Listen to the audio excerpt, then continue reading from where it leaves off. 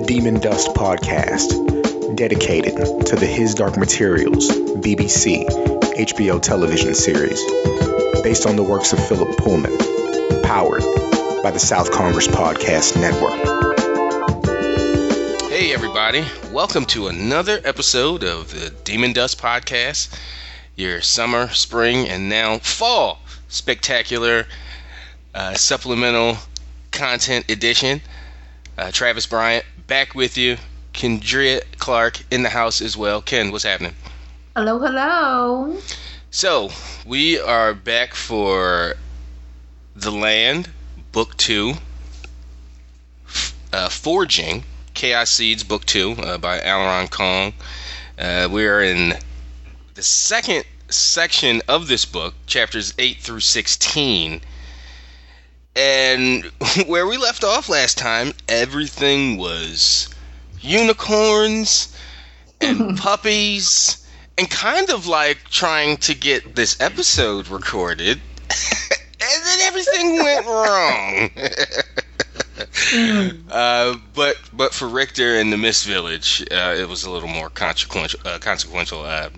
Ours was just, not getting an episode recorded for a month because of life. Right. Yeah. I'm so happy to be here now, though. Yeah. I appreciate this time. Yeah, this is our time to talk The Land. Because I am knee deep in the lit RPG genre. I mean, I'm neck deep. I have to rephrase that because of this book, because of this series. And it is setting me in a direction that if you'd have asked me a year ago, when I was just reading the Abhorsen trilogy or whatever, this high fantasy kind of stuff, like lit RPG, what is that? But this book, and thanks to my gracious and wonderful co-host, put me on. But yeah, The Land, Forging. So let's start again. Last time we left off, everything was peachy keen. The quickening, the magical celestial tree was planted, right? And there's a sense of tranquility everywhere, and the villagers are happy, and it is unity, and we are like becoming a cohesive working town, like loveliness. Things are good. And everybody falls asleep. It's nighttime, and we are in the longhouse, and we are out by the. A lot of people fell asleep underneath the quickening. They didn't even want to go back to they just fell asleep right in the grass. The chapter 7 ends with, talking about Richter. He was smiling as he drifted off to sleep. That's how chapter 7 ends. And chapter 8 begins. Danger! Wake up! Danger! All caps. And Alma is screaming into Richter's head to wake up because the ish has hit the fan in the Mist Village. I don't want to lose this part. Listen, not only is she screaming in his head, but he is waking up to the first instance of having his familiar jar him awake. Like, this is still a new. That's right. This is all a new, new situation for him, having someone or a being in his head besides him. Right, to wake you up from the inside. So yes, it starts off super jarring. So yeah, we're off to the races. So, it turns out the light of the I guess it's just get the obvious part out. The light of the quickening, when it was planted and activated, for lack of a better phrase, a giant beam shot into the air. They do get into this specifically later, but that led a horde of enemies to their front door, and they are now kicking in that front door and setting stuff in your house on fire and slashing and killing and burning and pillaging. And it's bad. Right. And Richter has been jarred awake by Alma. The longhouse is on fire. Like I said, the entire village is under attack. Richter was in a bit of shock. I don't. PTSD is post-traumatic. This is still PTSD and like a pre-traumatic thing. Like he's waking up, he gets screamed at in his head. His village that he's worked so hard to build so far is on fire. People are running around, and he's just in a fugue, kind of just standing there. And Sion has to, who's certainly more war ready. This guy's born. He's born to fight. He's been defending his hearth tree, his home village for his entire life. Certainly since his formidable years. He's 34. Remember, Sion isn't a kid. So he's there, and he snaps Richter out of his daze. And to Richter's credit, that's all he needed before he starts snapping off making decisions, starts snapping off instructions and orders to folks. Get around here, get this bridge cleared, blah, blah, blah. They made a makeshift bridge to get across the moat, not the moat, but like the spiked trench that they built. Mm-hmm. They lashed a bunch of trees together, like tree trunks together. And these are bugbears, by the way, that are attacking. I don't know if I was clear. So again, Richter jumps into action. Hisako immediately jumps into action. Again, the sprites in this fight are invaluable. They prove why they are the greatest ally Richter could possibly have, certainly at this point. So on several different fronts, because truly, so Richter definitely jumps to and is a leader for his people. Mm-hmm. However, he is a leader more in spirit than in action, because they are all ill-equipped. Yeah. They're not trained. And he doesn't have any leadership. He has a natural leadership and a charisma about him, but he doesn't have any battle time leadership. He doesn't know how to organize a troop of folks.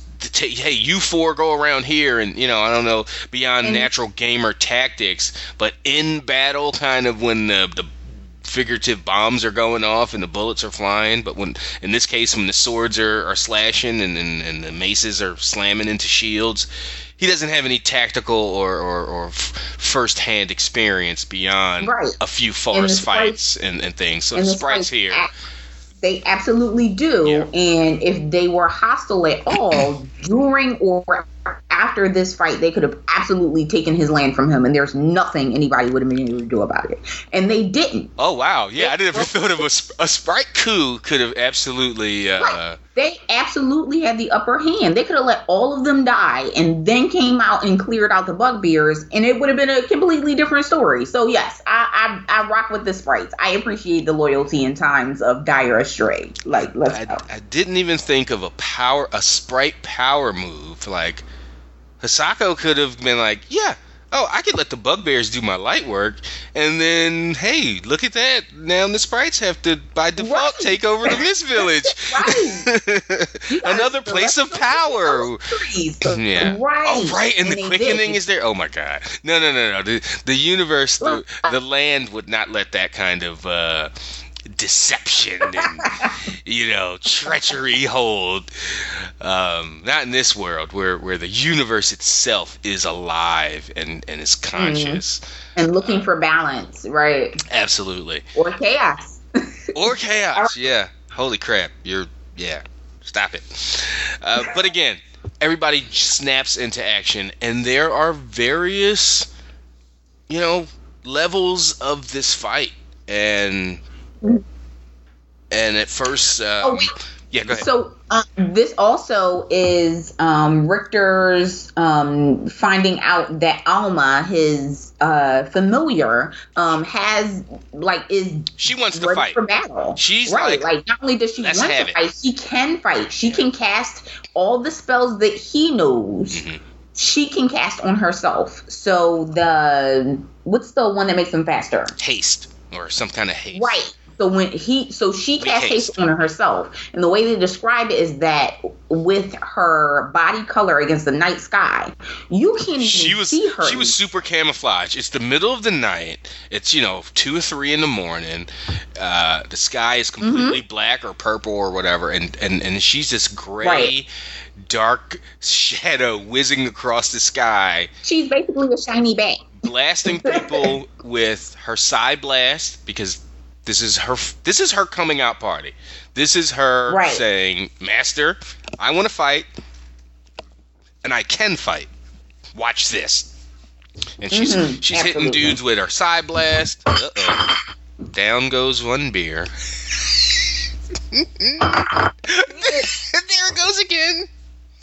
Okay, now I'm leaving that in. That's not getting edited out, by the way.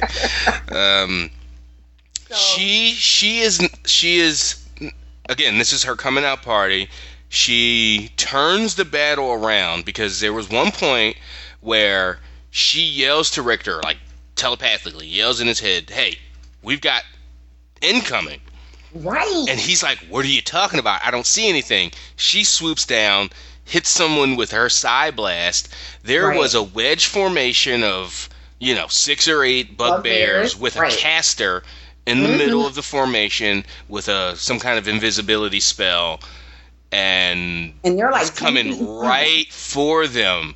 Right. And only with Alma's side blast interrupting the spell, exposed them.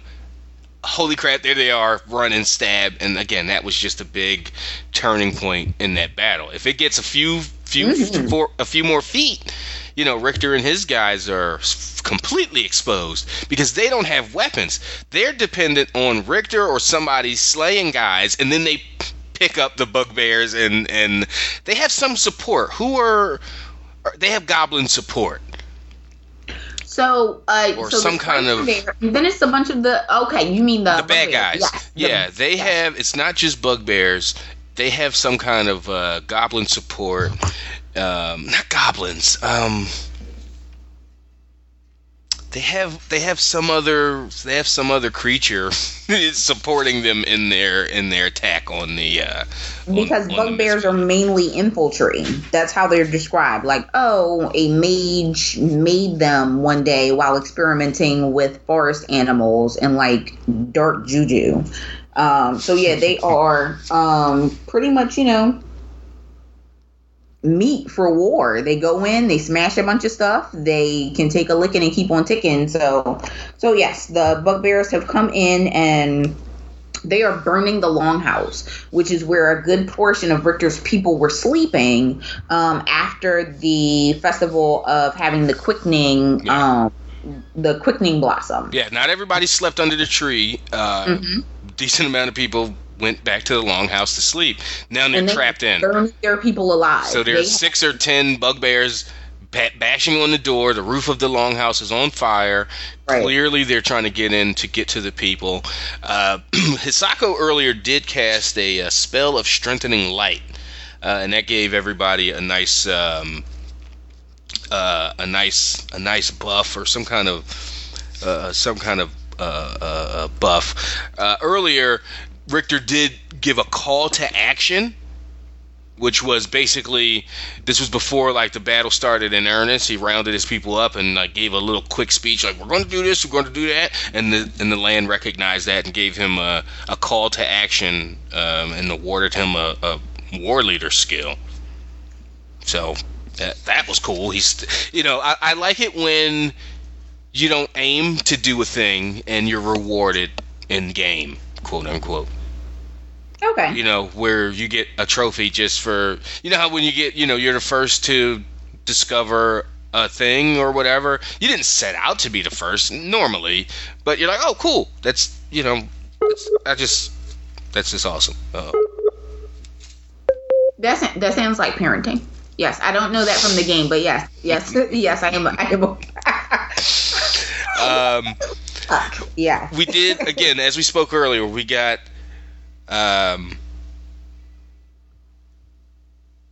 we got a big show that the sprites work so well as a team. And it's obvious because they are a team. It's, they're a cohesive group that's been training and doing this for a living to support and protect themselves. And Richter's kind of in awe of the teamwork and of he understands immediately how underprepared and under staffed and weaponed his town is, because watching the sprites jump into action and looking over at a group of villagers with like a hammer and like a pitchfork flailing away with no formation, no discipline, like things are connecting, like, okay, when this is over, priority is staffing a real fighting force and disciplining them and training them up to protect our place of where we live. Go ahead. I was gonna say I absolutely love that is that continues through all of the books in the series, where you see that Richter has a list and you watch him compile the things that are needed for his village and for himself, and you know that they are important when he puts them on them, but you go with him down this journey and all the stuff that he puts on there is important, and it is a lot, and it makes you it makes you reflect on that we can't always keep our eye on everything, and it's interesting where that journey takes him. And speaking of not being able to keep your eye on everything, villagers unfortunately start to die, and quickly, in pretty gruesome ways. I mean, guys are getting their axed through the chest, or their heads smashed open with hammers. It's they're completely outmatched, and Richter's prime priority is keeping his villagers safe, while at the same time trying his best to lend his sword and his magic in any way that he can.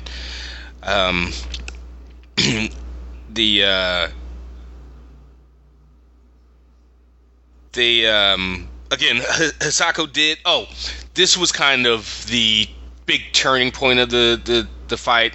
Earlier, like soon as the fight like really started in earnest, Hisako started a big complicated spell, and the sprites surrounded her. So Richter got the idea of, okay, this is going to last a little bit. Everybody just protect Hisako, and that was one of the, at the end, or the culmination of that 2-minute long casting spell, however long it was, they didn't say specifically, was Hisako opening up a rift, and an angel, like 10, 12 foot tall angel with a bright gleaming heavenly sword came out of this opening in reality and looked at Hisako and was like, "Daughter of the light, how can I serve you?" I got you. What you need? What you need? Right. And Hisako was like, "Heal everybody you can, slay all of our enemies as far as you can reach," and just gave him a quick rundown. He was like, "As you say, daughter," flapped his wings a couple down, and then started smiting fools.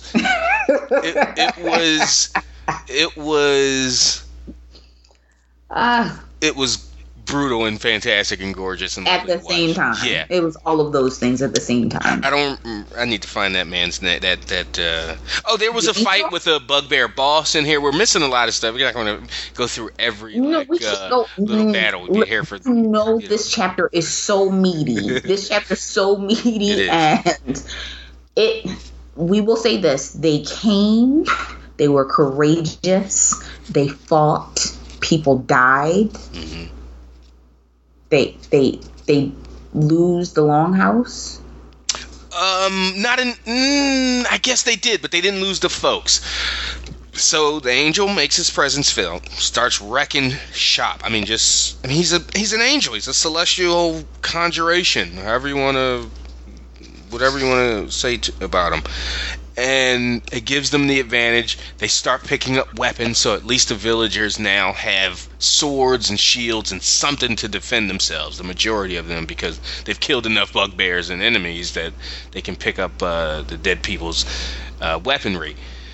And they start marching towards the Longhouse, and they realize that 6 or 10 bugbears that were pounding at the door trying to get the people out are just hanging back now.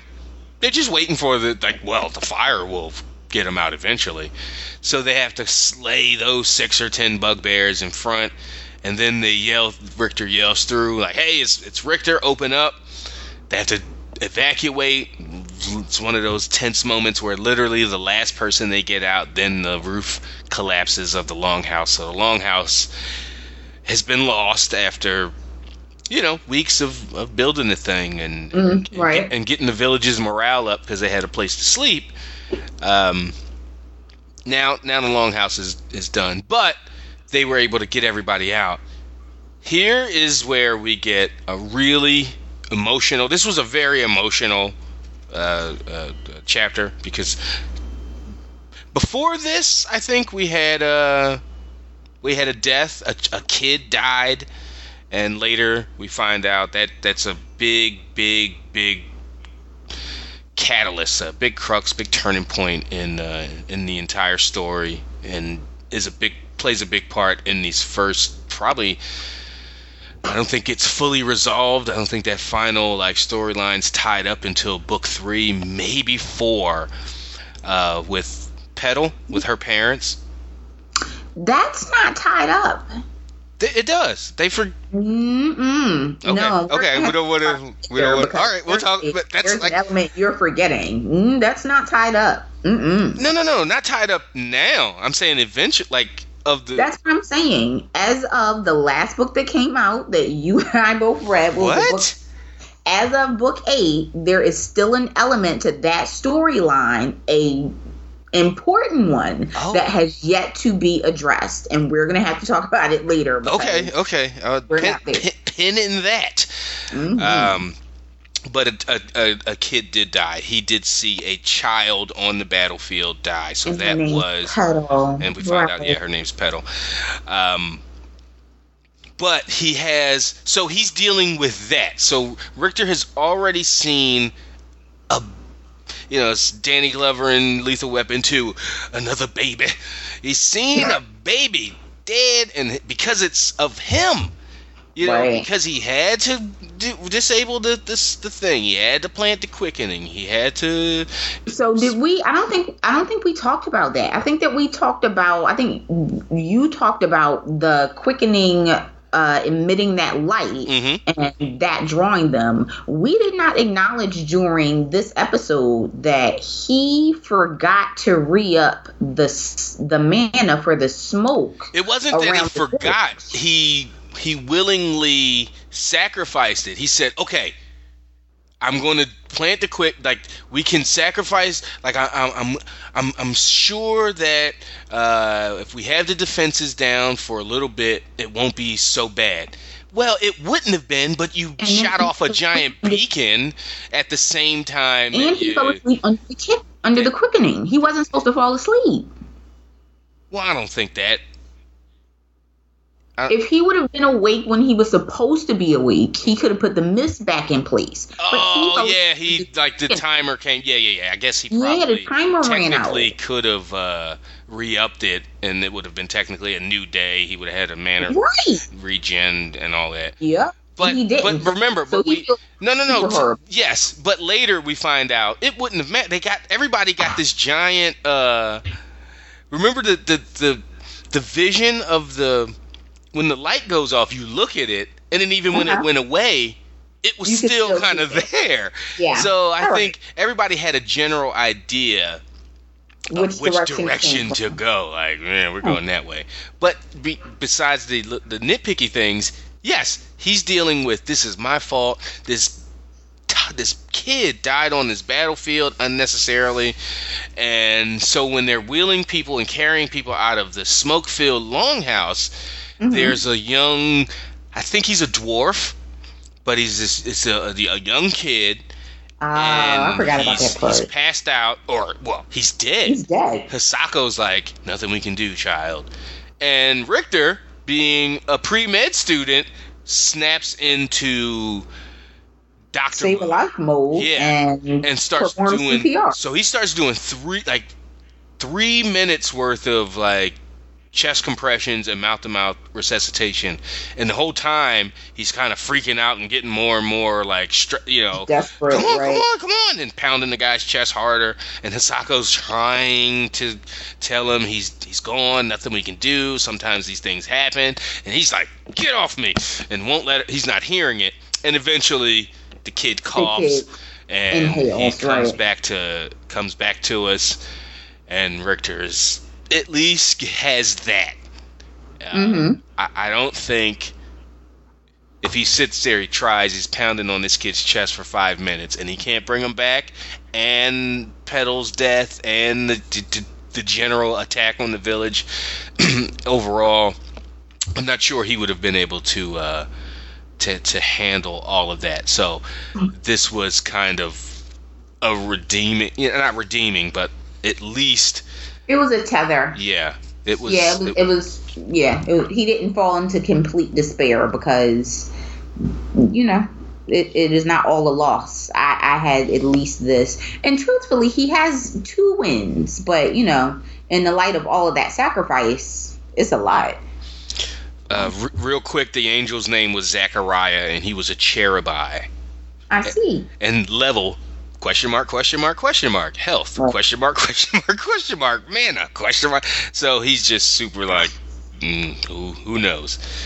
And everyone had been exposed to the light of the plains of Sana, and they got a buff from that when the angel came out. And I just wanted to acknowledge that. But Hisako looks at Richter differently now. Like, what kind of healing did you just perform? She thought the kid was a goner. Richter was determined, and was doing these odd chest and mouth actions that she just didn't know about him. And so she now looks at Richter and has a totally different kind of. She appreciates the life magic in him. Even if she can't pinpoint it. Yeah, he certainly, and probably his determination. Like, he was not, willing to give up on his kid's life. So yeah, the kid was a dwarf. Soon as he brought him back, got him breathing, Hisako was then able to hit him with a healing spell that took hold, and he was fine. Tarad came up, and with the raspy smoke inhalation, was able to lend his hand, and now it was recovery. It's unfortunately get the count of the dead, and let's dispose of our enemies, and now it's recovery time. So chapter 9 starts. Chapter 9 started. The fight was still going on. My bad. Because the angel really, really then dug in. Hisako is in a lot of pain because she's mana drained. She had a 3-minute long summoning the Zachariah guy. You can just imagine she hit this like high tier spell. She's probably wiped, and she's still trying to. She has to. Right, I'd really jumped the gun because she has to do like this a protection spell, like this force field thing that she does in a little bit. But the fight continued. The angel attacked the mage's shields. So the mages that the bugbears had are now getting attacked by Zachariah. They have shields up, but the angel's doing his best to because it's described as a constant like ching ching, like Zachariah is just using his sword, his celestial sword, cherubi sword, and he's just trying to get through this mage's shield, which says something about that mage's shield, that he can stop over and over and over. Celestial power? Yeah. Like, question mark, question mark, question mark. Like it wouldn't even register in the analyze.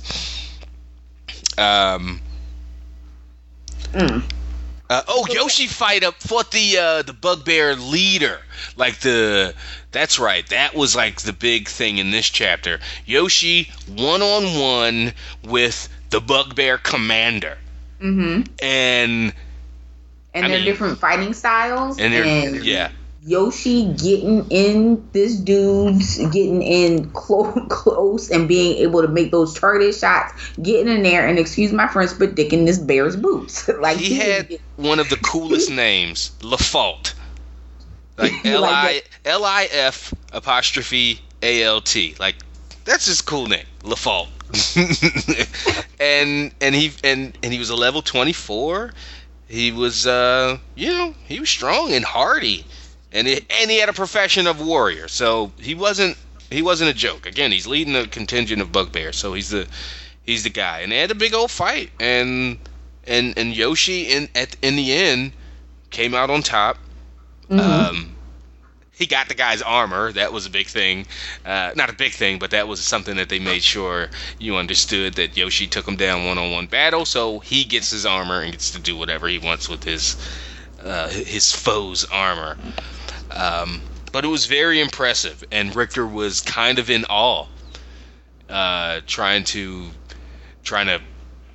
just analyze his teacher's fighting style in real time, and just kind of, like I said, just being in awe of, holy crap, this LaFalt guy's level 24, and look at my teacher, look at my guy go. Also, Zachariah doesn't last forever, so his summoning ended, and he let everybody know. He let Hisako know across the battlefield, like, daughter, I salute you. Good luck on your, in the rest of this fight, but my time is up here in this plane. So since this is the first time that this occurs in the series, it is good to note that anytime a caster summons a being from a different plane, they have an allotted amount of time. Like the summoning lasts for, 3 minutes or, whatever it is. And they'll usually tell us in the book how long the being has to be here. And then they got to go. But the fact that it took however long, 3-5 minutes, 2-3 minutes, whatever it was, to cast, you knew the summoning would be a decent amount. You don't invest that much time and mana into a summoning, and it's only 30 seconds. So you knew Zachariah was going to be here for 5 or 10 minutes, but that ain't forever. And but he did what he had to do. He certainly turned the tide, and allowed that longhouse to get freed and those folks to get saved, and yeah. Oh, the mage, one of the mages, like that was shielding, spoke to Hisako and was like, look at you, Hisako, look who it is, it's Hisako, you still playing mage, just talking all types of trash. And it's like, oh, Hisako got enemies across these lands, and then when you realize later in the series how old Hisako is, you're like, oh, okay, that makes sense. You've been around that long. I guess at this point we know she's older than 100 because she hasn't been away from the hearth tree for like a century. So you're like, what is she, like 300, 400 years old at least? Yeah. Yeah, and in most stories, elves are the ones that live for potentially extended lives, eons. Yeah, so the sprites are kind of taking that mantle. But yeah, the mage, starts trash talking. Her name is Modara, and real personal stuff too. Like, oh, you still think you cute? Modara used she has, I forget what her magic was, but death magic maybe, because they were on the same spot where they did the mass grave. Remember when they conquered, quote unquote, where they took over the Mist Village, they had to beat a bunch of goblins. Well, those bodies had to go somewhere, and they just dug a mass grave like on the outskirts of the Mist Village and threw all the goblin corpses in there. Well, Modara, who has death magic, was like, I feel some bones under my feet, and reanimated all those dead zombies and was like, you should be careful how you discard your dead bodies, because, people like me can take advantage, and just turned all those zombie goblins onto them.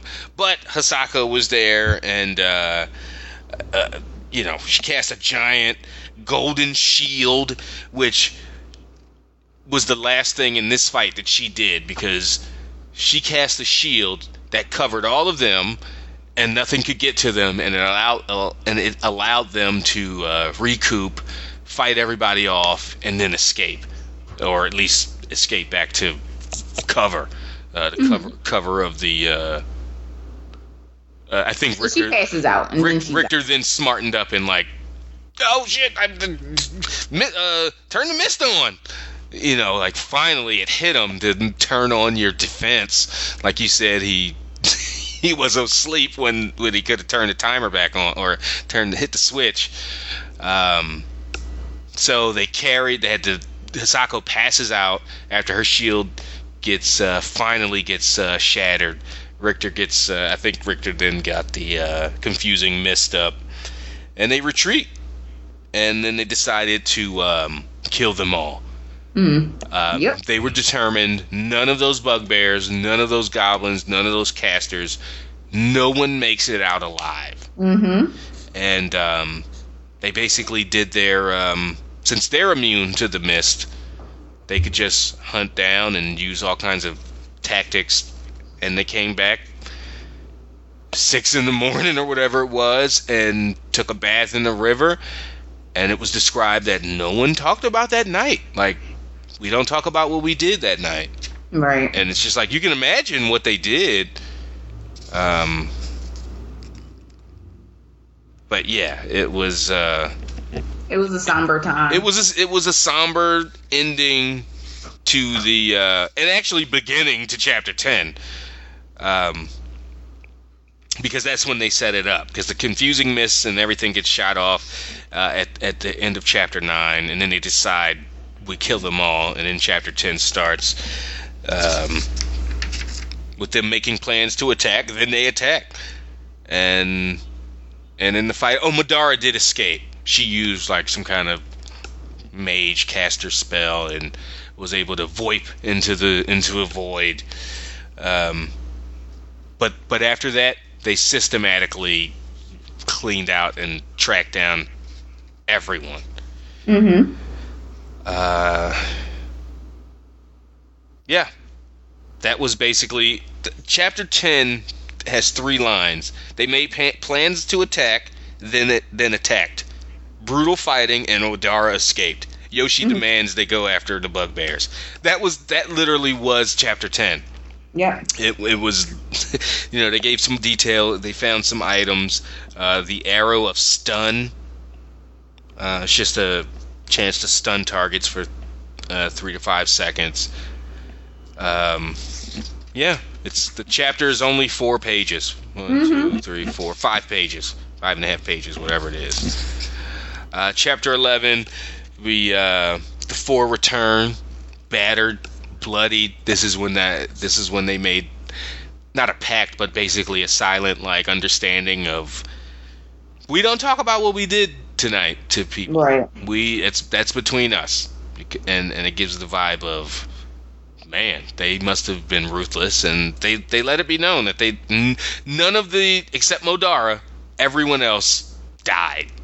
Mm-hmm. Like, they hunted and tracked everyone down systematically, and kudos to them. And then they finally went over to loot, and they found a bunch of stuff. Magic ring, a bunch of 3 magic rings that Richter can't identify. Dark mage robes, a magic amulet, a magic wand, and 4 minor mana potions. So, again, they took a bath. They walked through the village, just kind of like a little bit despondent. They returned to the village. Hisako was awake. Everybody was a bit grim and glum. Some of the villagers even tried to congratulate Richter, Lord Richter, Lord of this, and he was like, no, This was my fault. I apologize to everybody. Do not cheer and congratulate me. Yeah. He tells them that it's his fault. Yeah, he was straight up with it. He was emotional. Right. He was probably on the verge of breaking down himself. And then he was approached by Wisteria and Poltan. And I think that was Petal's parents. And was it? I think Wisteria and Poltan were well, I don't know if they were Petal's parents, but okay. Yeah, he had a cry. He had like a long, we're both sitting in the dirt, hugging each other, mourning the loss of your daughter, kind of thing. Like in the middle of the village. Imagine the emotional state you'd be in, and his villagers got to see that. This wasn't a performative act, but it happened to be in public, and people got to see how much he actually was affected by. Like, these people are medieval, characters. They're over and over again, we're reminded how they are not used to their leaders caring about them. Like, if you're not a noble, why should the king or a lord care about your day-to-day life? So they're not... I'm sorry. I find it really interesting that you said that. So, because what it equates to in my mind is you and I, if something happened to one of us, let's say we're walking down the street in front of our, congressperson's office, and someone wants to go and do harm to the congressperson, and because we are in a close vicinity to them, we get hurt. And the congressperson comes to your hospital bed and with tearful remorse is upset because it is his job to serve you, and in being close to him you got hurt, and really being emotionally distraught. That idea to me is not likely first. And a little bit insane to think that is something that could actually happen. And that's the same feeling that they have about Richter. Like, why do you care? Like, it's like they have no understanding of the empathy and the collectiveness that he feels for them.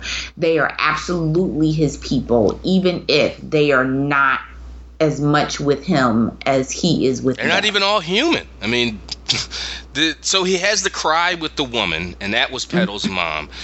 And he looks up, and then there's Wisteria and Poltan, a hill dwarf and a high elf. They have us talk. They said, look, we knew what we were getting into when we came out here. You told us back in Eve that you weren't offering promises. You couldn't you couldn't promise safety, but you would promise that you'd be there for us and fight for us. And you proved that tonight. Yeah, you made mistakes, and the whole thing, the attack might have been technically your fault, but you saved my boy's life. And then Richter realizes that the kid that he saved with the CPR was Poltan and Wisteria's son. Mm-hmm. And they're obviously very grateful. They were grateful beforehand, and they're grateful now that he proved himself, and on top of that he saved their damn child's life. Right. So after kind of getting themselves together, he addressed everybody. He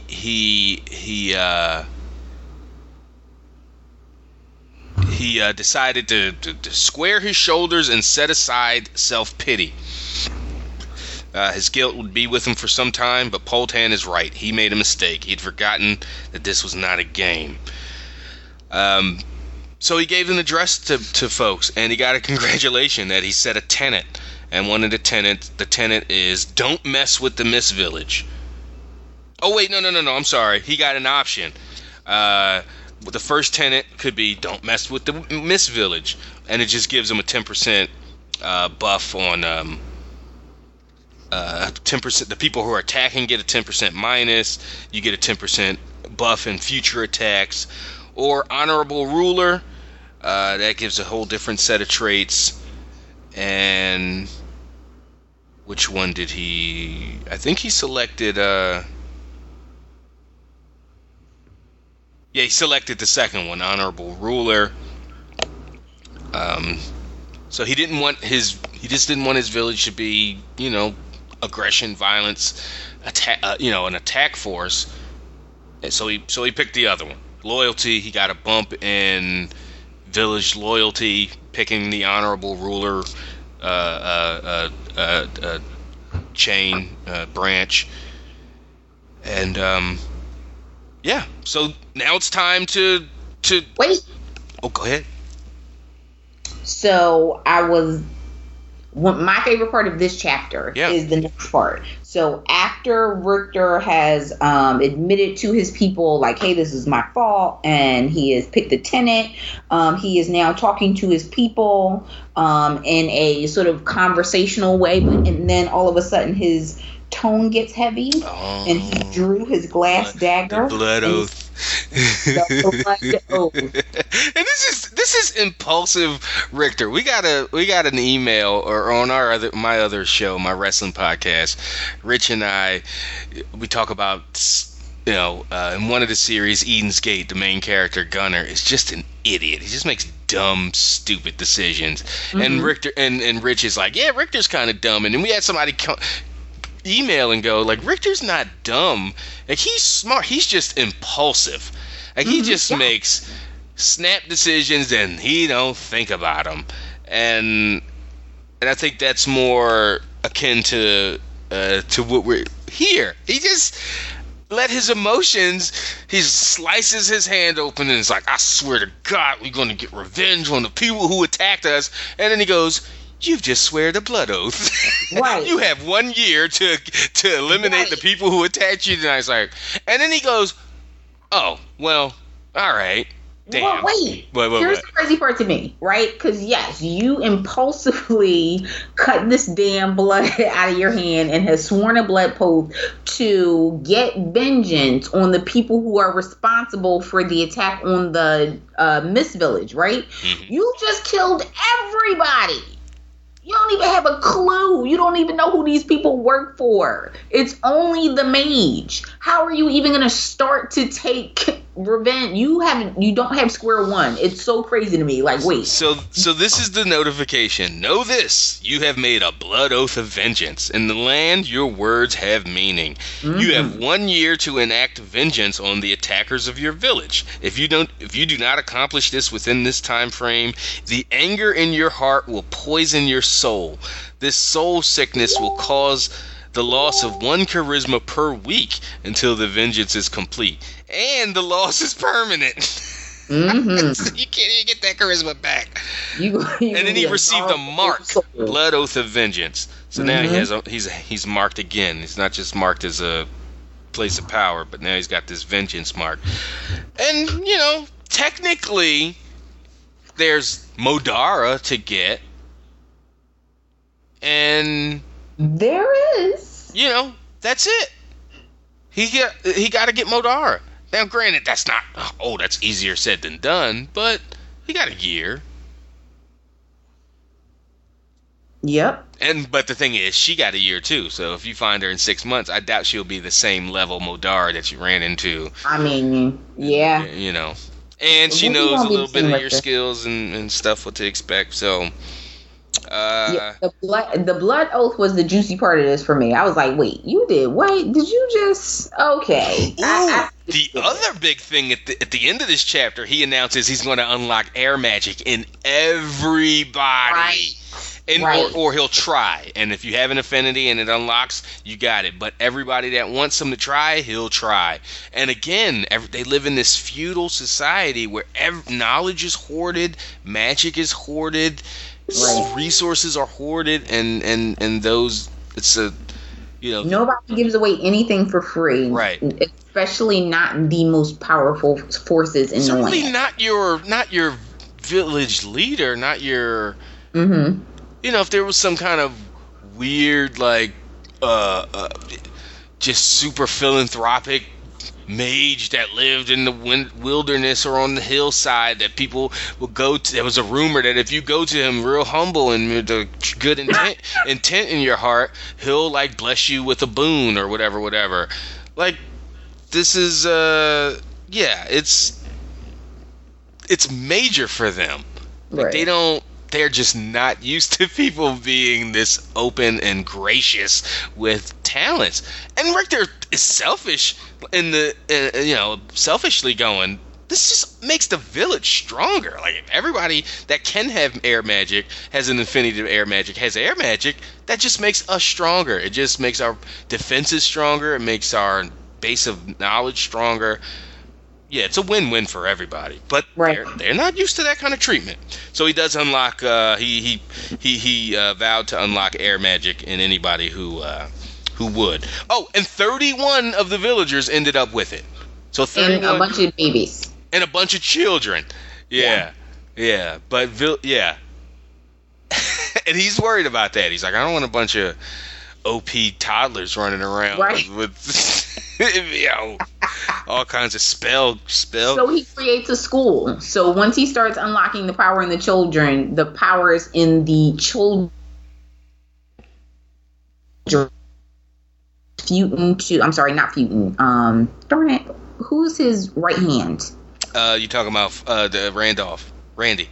Thank you, Randy. He assigns Randy the task of cataloging who gets what powers, what spells they know, and then has him organize a school so that the children can be educated in how to use their powers, and so that they can also share them amongst each other. So not only does everybody who has an affinity for these powers get them, but now we have some organization and a good knowledge pool. Yeah. You know who to go to if you want to try to unlock or whatever. You know who to go to for air magic. Randy's got his notes, and these are the basic air magic spells that everybody got. Glitter dust creates a 5'5" area. It's an AOE spell, and just glitter in people's face and sucks.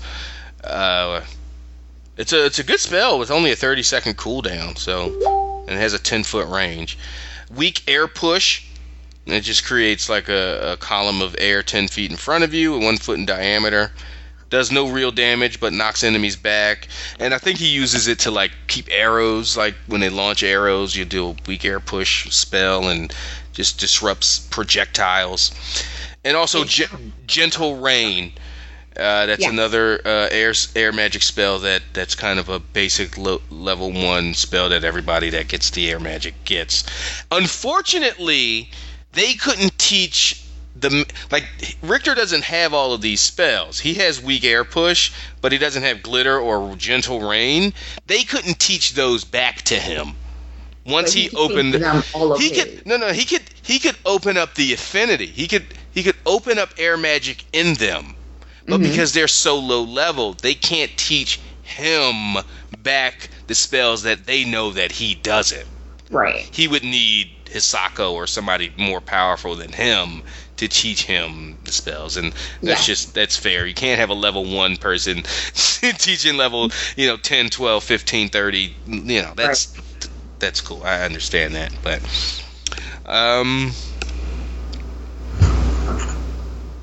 yeah. Oh, he did offer the sprites the same deal. That was I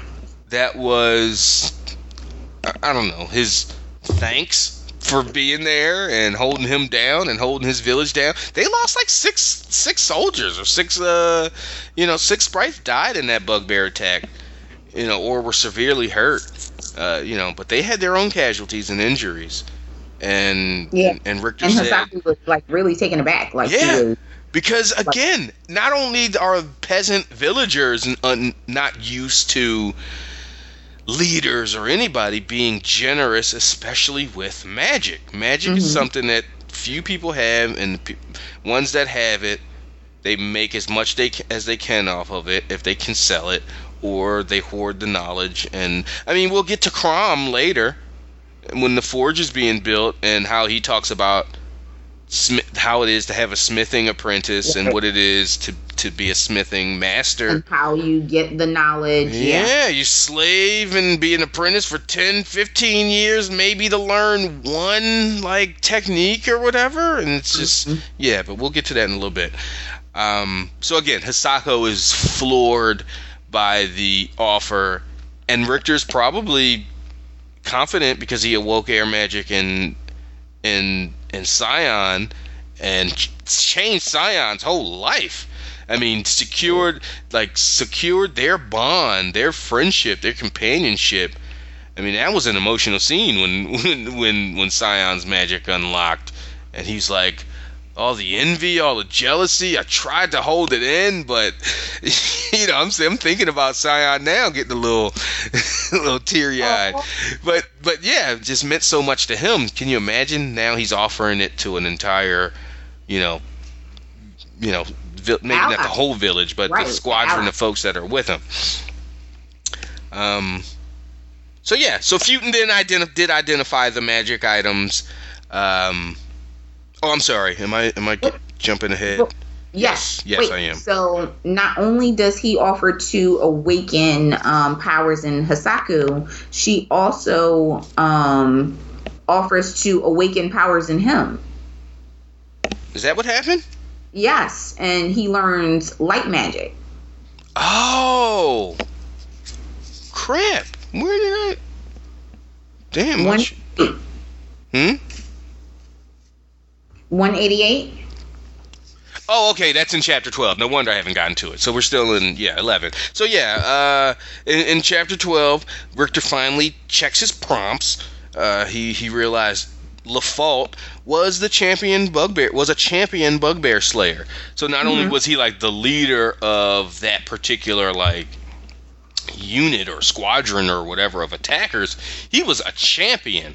And so he noticed when LaFault was defeated by Yoshi, all of the rest of the bugbears and the rest of the attacking force kind of slumped, like, oh crap. And it was because when your champion dies in battle, you receive like a 50% like debuff in like and conversely, the person that slayed you, Richter's forces, got a buff. Like now you slayed the champion. Now y'all going extra hard. So you slay the champion or a major force on the battlefield. That could turn things. But yeah, especially in cases with like goblins or bugbears, because they are so dependent on the social cues that they get from their leader. Yeah. Other humanoids fight in different ways and are more individually led, but these sort of meteor frontline forces really rely on their leaders for motivation, for bravery, for like especially goblins. They're always portrayed as cowards. They have to attack in force because they're so small and weak.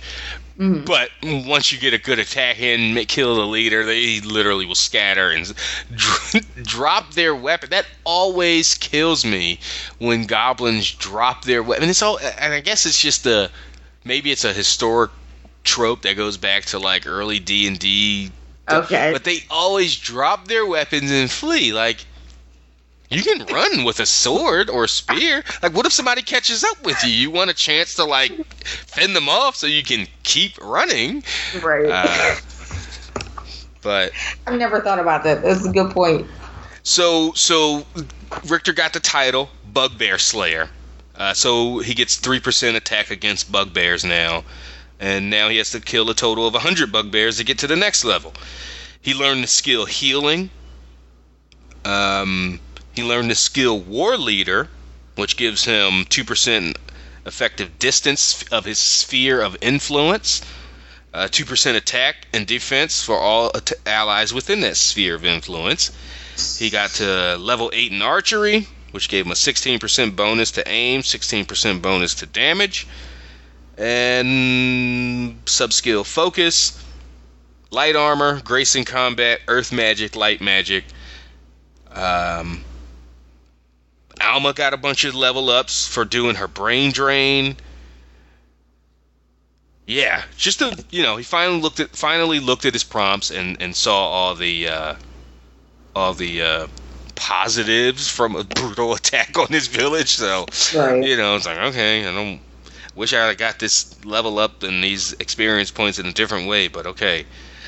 Then he got the notification that he lost 100% of the shelter, and he has this occurred during attack, so your people will be somewhat understanding. If you have not built another shelter within a week, morale will go down by 5 points per day for a maximum of loss of 50. So it's not continuous, so that's at least, you have 10 days. At the 11th day, it doesn't just keep going. It just maxes out at 50. That's cool. Or that's something. Yeah, go ahead. You have something? No, I was just saying, okay, like that's a lot. 50% of morale. Those are some super unhappy. Those people are miserable. No. 50 points. You lose 5 points a day for a max of 50. So you don't. It's not just indefinite. That if 20 days go by, you're still at 50 because 5 points a day. All right. 10 days out, but still, I don't want my morale to drop 50 points. Nor do I, sir. Yeah. And so chapter 12 ends with Richter unlocking. What was it? Unlock your power 2. And this was him unlocking another portion of his power. But before that, he did get all those items identified. Futon came through and gave him the identification. He learned. Here was when. I'm sorry, I'm jumping all over.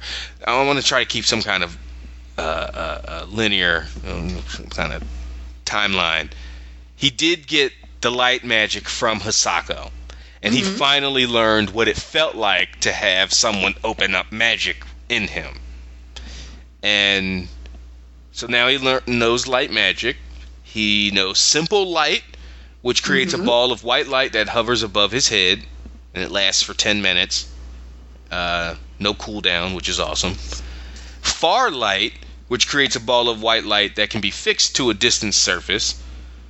Same thing, 10-minute duration, no cooldown. And mirror, it casts a 6 by 3 square foot reflective surface. This is a spell of light magic, 15 mana, 1 minute duration. Wait, so what does this do? Congratulations, you've learned to cast spell mirror. Creates a 6 by 3 square foot reflective surface. This doesn't get used a lot. I don't remember hearing about me. I don't think he's ever used it. I was just thinking the same thing when you were reading the description. Like, wait, mirror, like we all know his favorites, but yeah, mirror does not get used. Yeah, and I love the rereads because sometimes you can go back to when the skill originated. Like, look at you getting that even later. Yeah. But also times like this where you're like, oh, you never used that one, and it's only a mirror. I guess it's like, who cares? He doesn't look. Maybe that's a plus to Richter, that he's not conceited and he's not like always looking at himself and looking at his muscles in a mirror or whatever. He just looks down at his body and he's like, finally pulls it out. I think it's gonna be like some sort of fun house situation. Like, oh, you think I'm here, but I'm not. Like, ooh. So I don't know. These were the items that he finally got Futon to identify. A ring of health just gives him 22 plus health. A ring of mana, plus 11 mana. A ring of flowing thought, plus 20% mana regen. So that's a must, like an immediate equip. Yeah, I like that one. The apprentice dark robes, plus 8 defense, plus 12 versus light magic. Oh, so she was dark magic, not death magic? Okay. I thought she was Oh no! Modara. She's the one that did the spell that reanimated the corpses, so she could be death magic. She got away, so we don't have her robes. These were the other mage's robes. Right. An amulet of minor mana, which plus 17 to mana. That's an immediate equip. And a wand of dark bolts. And it casts dark bolts. Pretty straightforward. So he goes on to talk about how he has all of these super dope rings, like the mana rings and the health rings and this. Mm-hmm. He can only wear 8 at a time. He can't wear any on his thumbs. He can only wear 4 on each hand. So he talks about trying to decide which ones he's going to equip himself with on I'm just walking around being a person. Yeah, he's got to shuffle his rings. He got some upgrades, but he's already got a handful of rings. He's got 8 rings on already, which if you play Skyrim, which I have been playing for the last 3 months, it's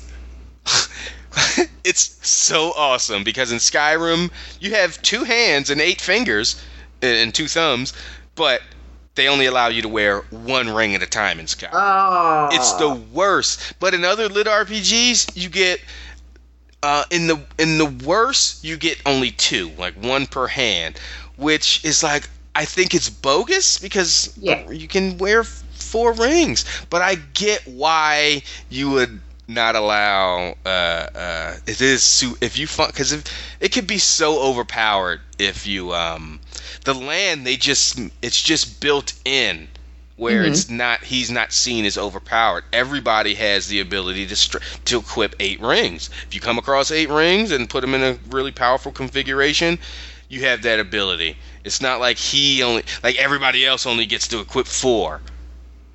Right. You know. So yeah, when you read other stuff, it's just like, oh wow, they only get 2 rings in this school, but it's all scaled and built into the world. So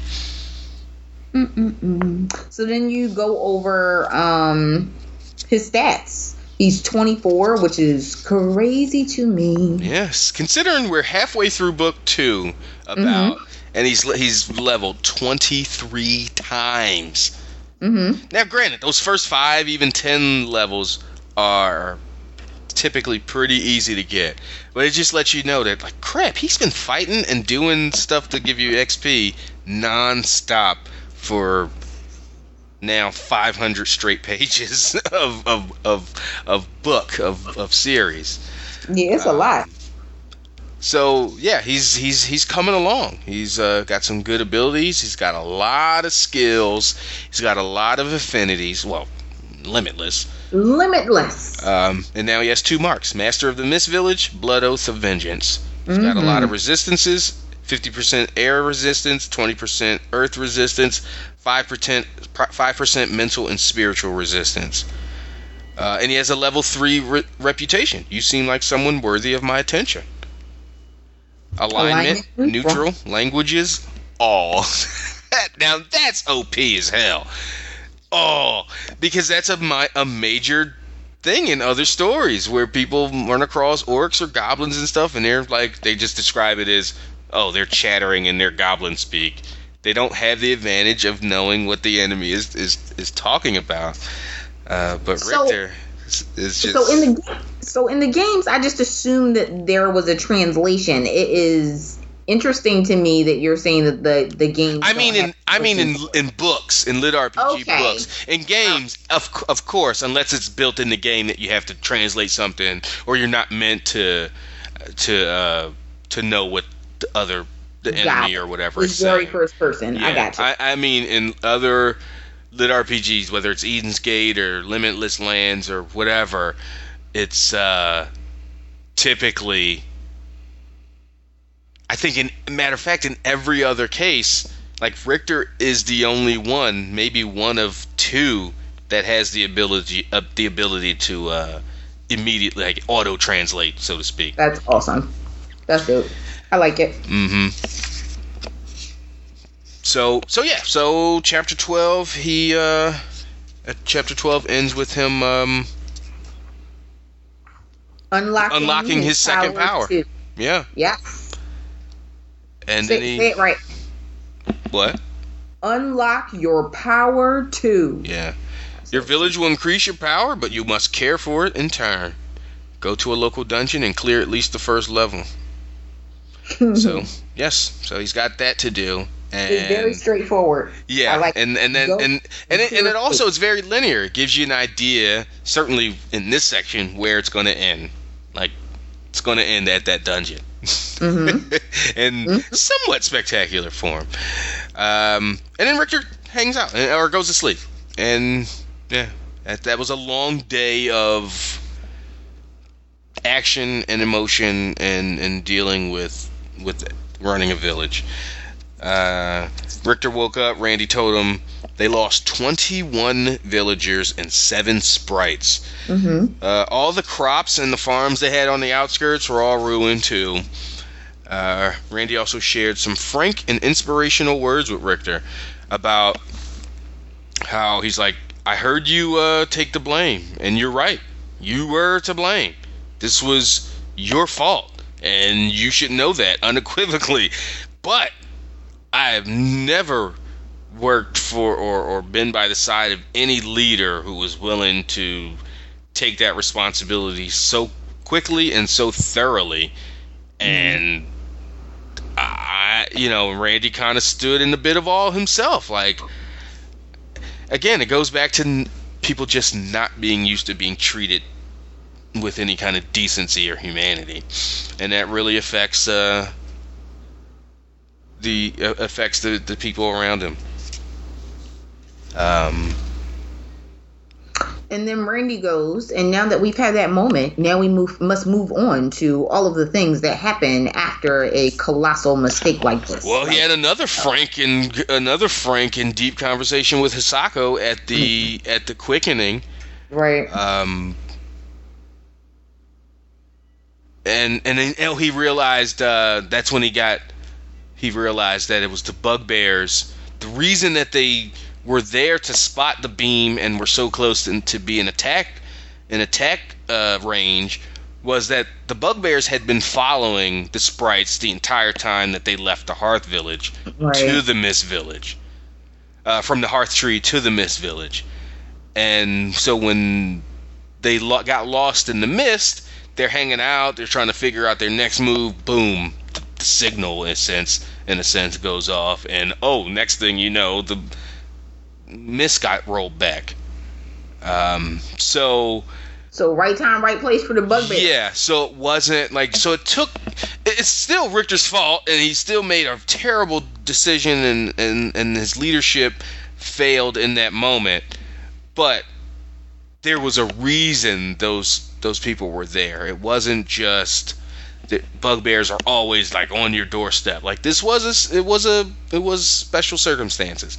Like, they had been following us, and we probably could have been better to know that we were being tracked for however long that trip from the Hearth. It's a 3-5 day trek from the Mist Village to the Hearth Tree. Right. And the whole time they didn't know that they were being followed by bugbears. I can't imagine bugbears are like sprites are. They own the forest. They're like they're an appendage. They're a limb of the forest. They're another consciousness of the forest. And bugbears were able to like follow y'all and like keep close tabs on y'all for 3 or 5 days across this forest. So they're probably feeling a little salty themselves. Like, I can't believe we let ourselves get followed like that by some damn bugbears. So when you follow someone through underbrush, especially a large group, to be fair to the bugbears, it doesn't take like geniuses. They could have hung back a day before, and still would have showed up at the Mist Village. So what do? You leave, especially when you're 100 deep or 2 days deep to see if somebody's following. There's no way to account for that. Maybe this is the first time the Hearth Mother was leaving. You might want to, in 100 years, you might want to have some special contingency, a little trail of scouts. This is your home, but also that might have been a part of the arrogance. Like, this is our forest. Fuck, we want to go from here to there. We go from here to there. What y'all gonna do about it? Well, they can follow y'all a day behind and attack at an inopportune time. So everybody's understandably, feeling remorseful sure. and solemn and reflective. Yeah. And that pretty much was all of chapter 13, of them just kind of getting some information. Randy and Hisako really getting letting Richter know that he's got a ways to go to be the leader that they know that he could be, but you can do it. And the way you responded to this tragic event really heartens us, and they're just reinforcing that they got his back, and they could tell that he's just trying his best. Mm-hmm. So then we kind of pivot to back to settlement building and village building. Everyone kind of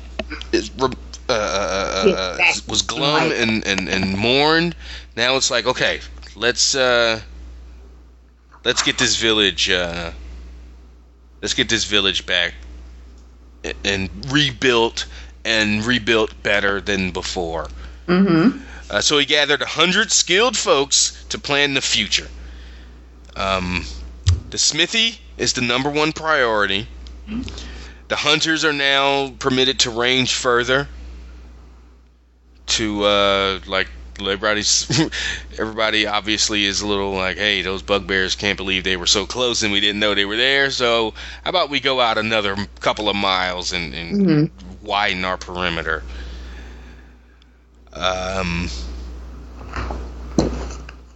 Richter wondered why enchanted weapons are so few, so he kind of got a lesson on enchanted weapons and why they can't just be churned out like, just regular old like steel axes or swords. He learned about captured souls, how to enchant items. So you can't just enchant an item and put a spell in it. You have to capture a soul that has to fuel that enchantment. And obviously those captured souls, you can't just take a little, otter, bunny rabbit soul and think it's going to power some great enchantment.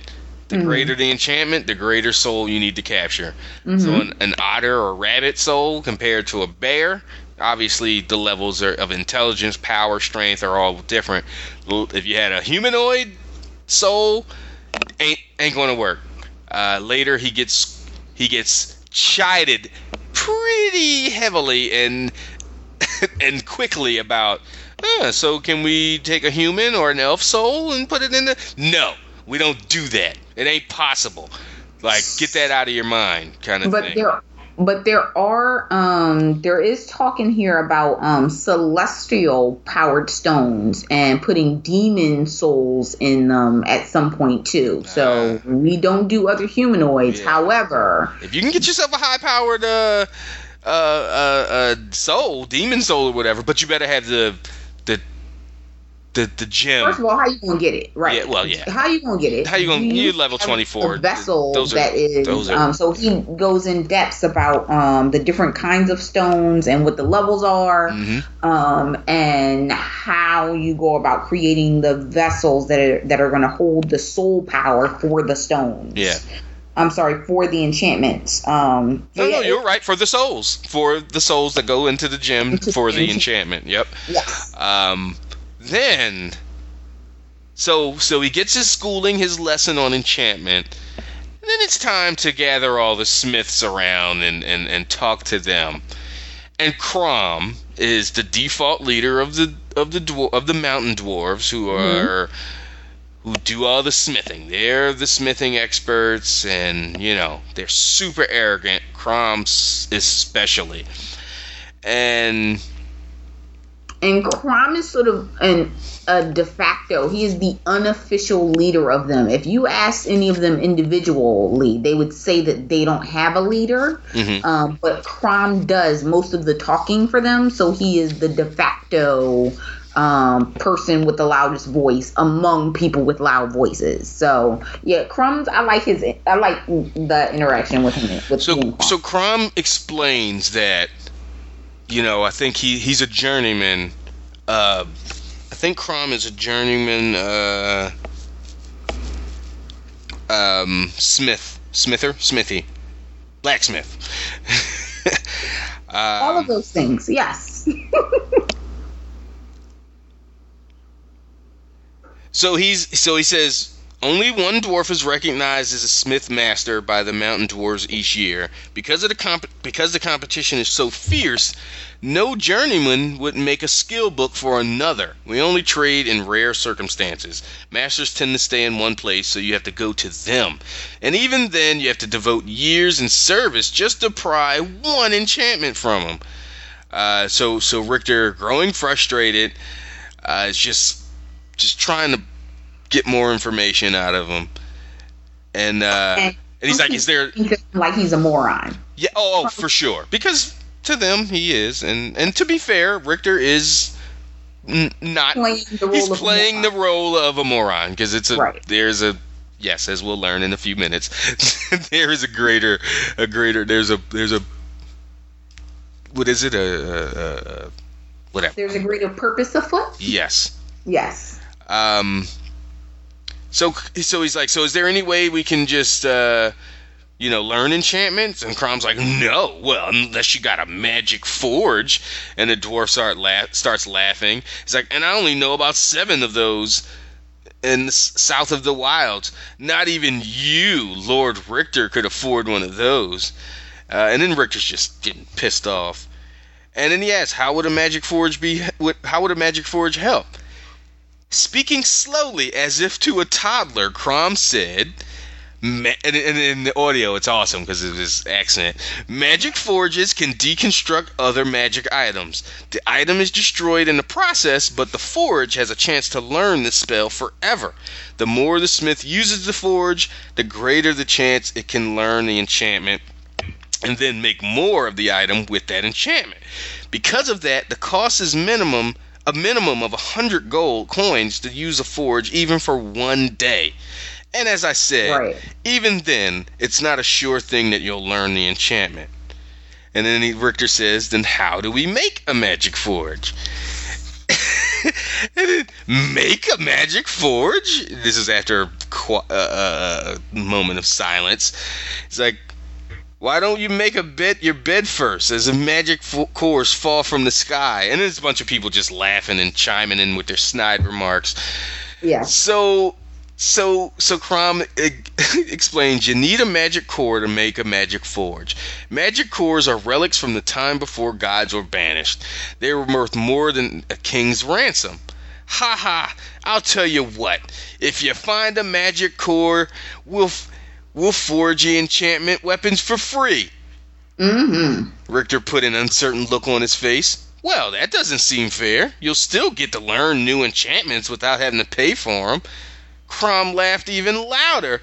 True enough, then I'd pledge myself to ye as I would to any dwarf chief, to serve by your side in war and to make your clan my own, and to work to increase the power of your village. What do you say, lads? What will we give Lord Richter to us? What will we give Lord Richter to let us use his ancient relic of power? So he's egging his buddies on to get in with his deal. And they start yelling out, we'll give up half our finder's fee. We'll serve in the militia. 2 casks of Mythagan red ale.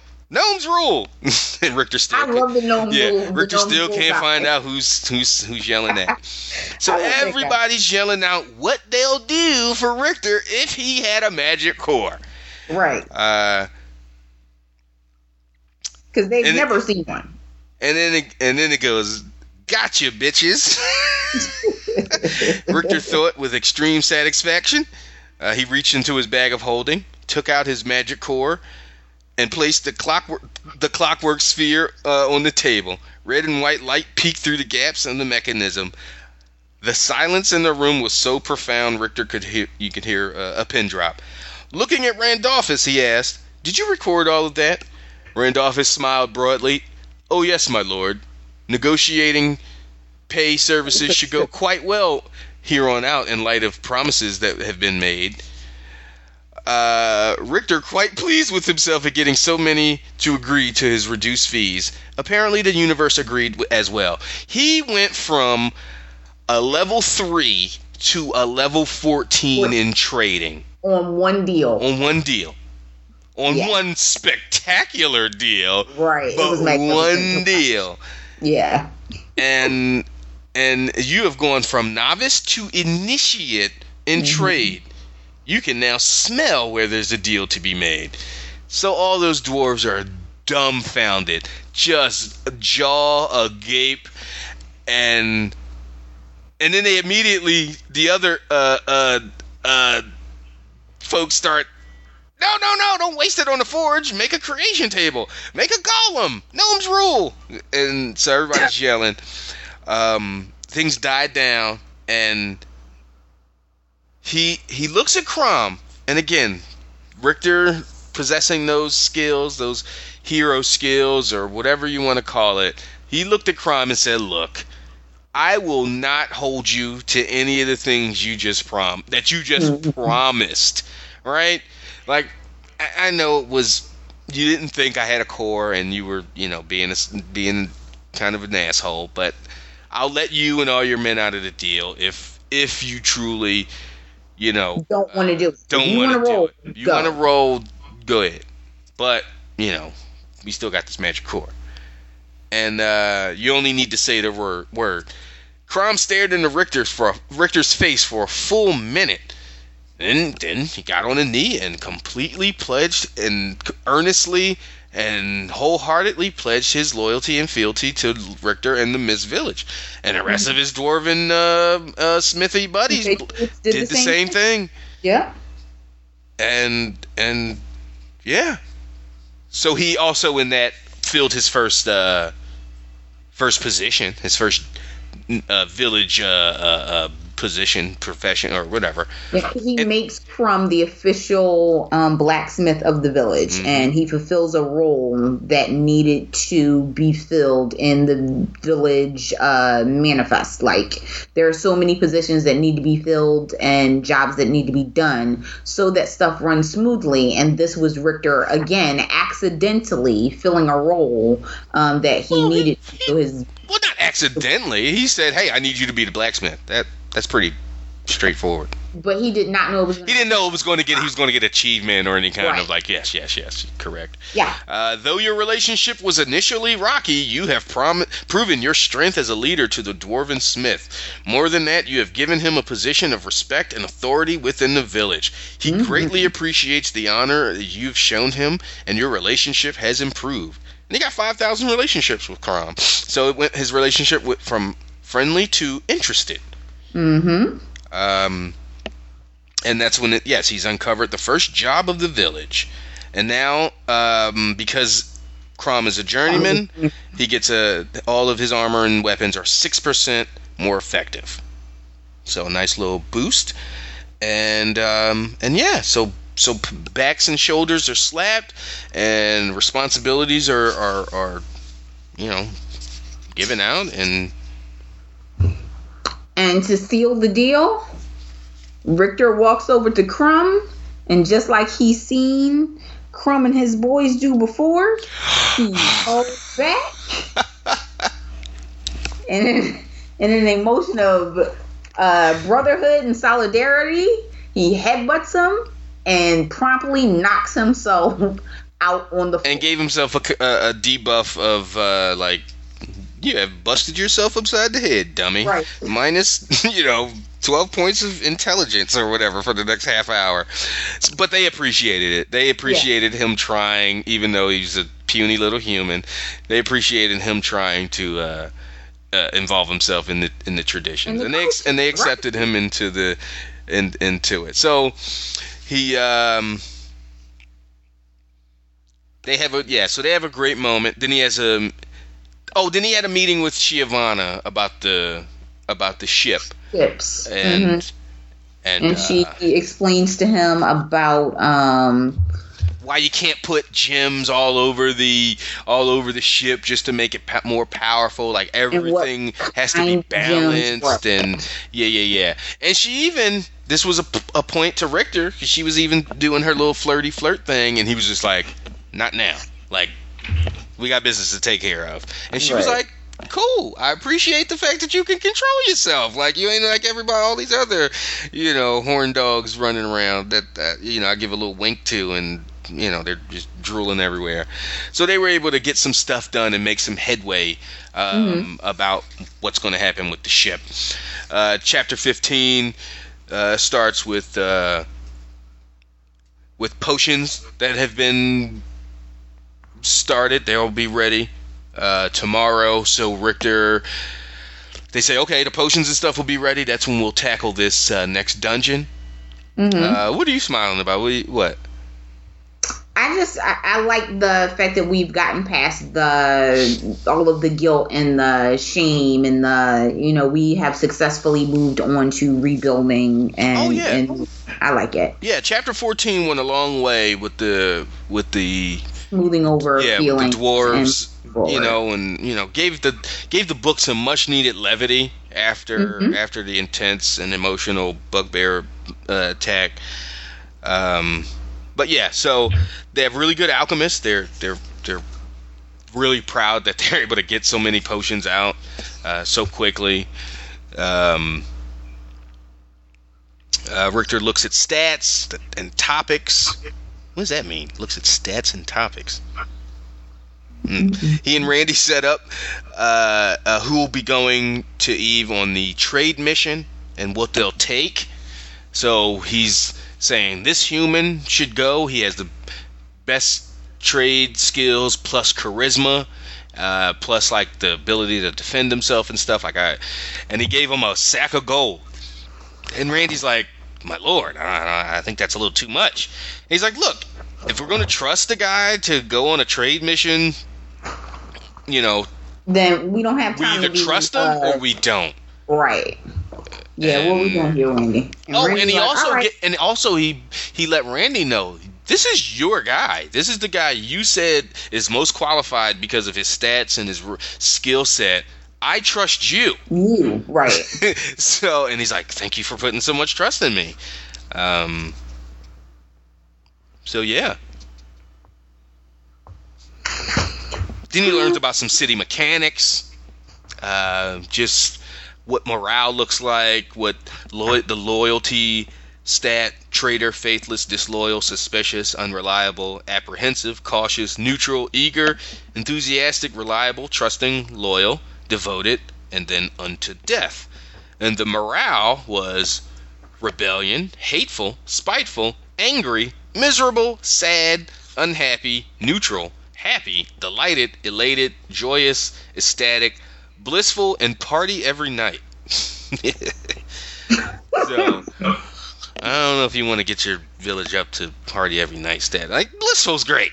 Like, y'all good with blissful. We ain't partying every night. What if an attack comes and we all hung over?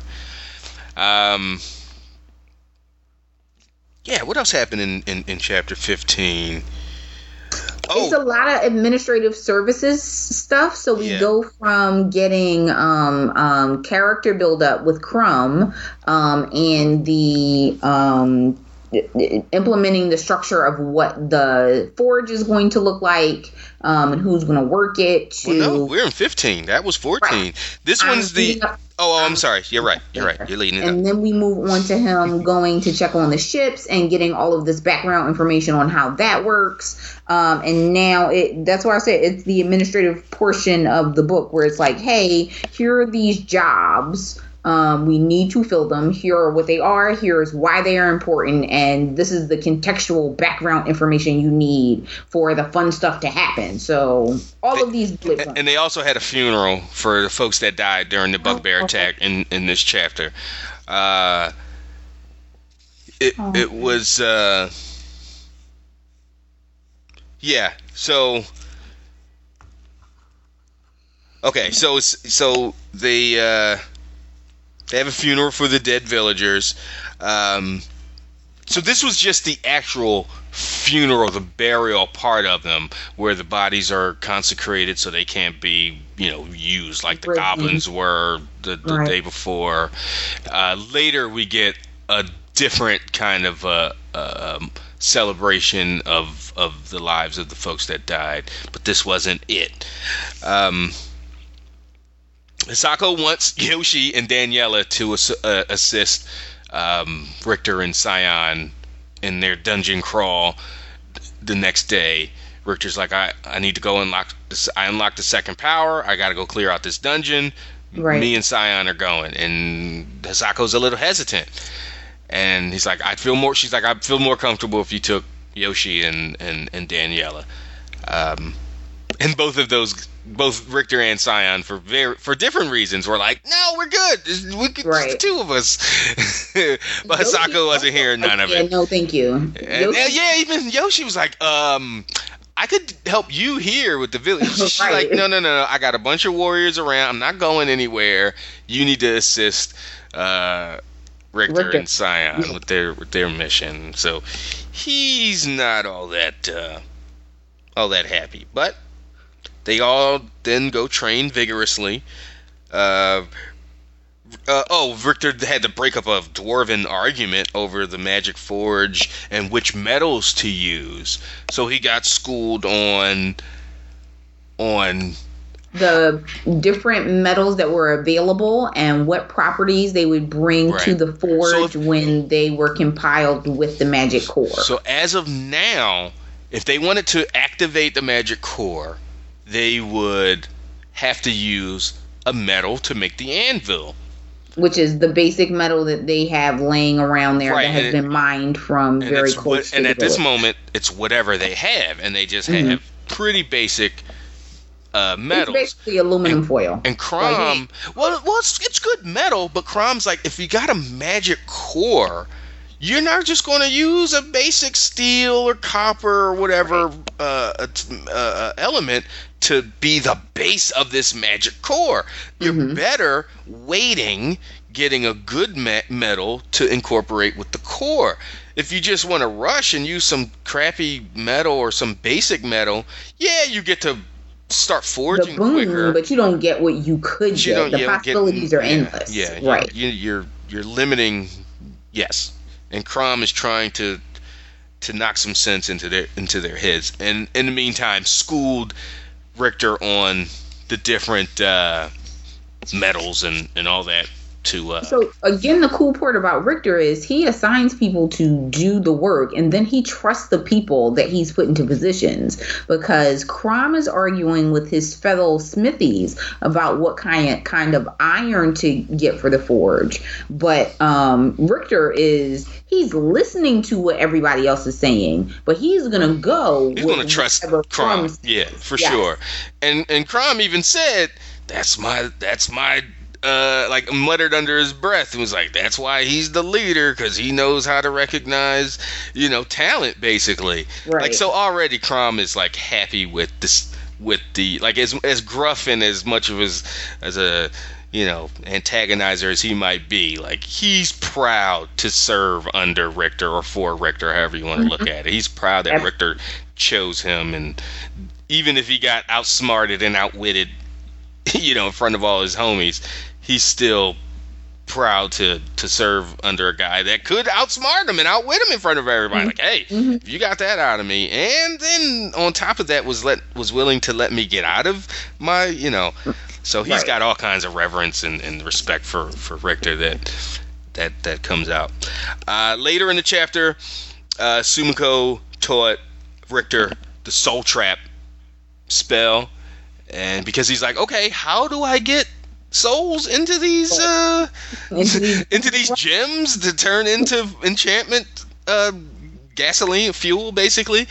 And so Sumiko says, most branches, or not most, but you don't have, like, all the, like, light and dark, they have various forms of the spell, and she taught him hers. The life magic, and it binds the soul of the target to this plane, preventing passage to the beyond at the time of death. They will instead be pulled into any nearby empty soul stone you possess of appropriate size. They also let them know that you better have a good soul stone, or you better have a lot of basic soul stones on you, because the last thing you want to do is accidentally put a gopher in a grand stone, because it's going to go into the one. It's going to go into the one. Yep. If you don't have no little ones, it's going to go to the medium. You don't got no mediums, it's going to go to the large. You ain't got no large, so you better keep some smalls and mediums in your pouch. So when you do kill those lower level, or when you trap those lower level souls, they have a place to go and don't take up a big gem. And then Glorin taught him about the soul stones and how to make them. Chapter 16 started after a day of intense training, learning some stuff. Chapter 16 started with Richter having a bad dream. And bad dream. It's just him getting beat by Yoshi, and now he's living it in his sleeping time. Yoshi does wear him out, and takes joy in it. Doesn't he, though? So that's the part. He woke up, met with Futon, Yoshi, Scion, and Daniela. Basically planned out the day, headed to the dungeon. Scion handed out all the potions that he was able to get made to everybody.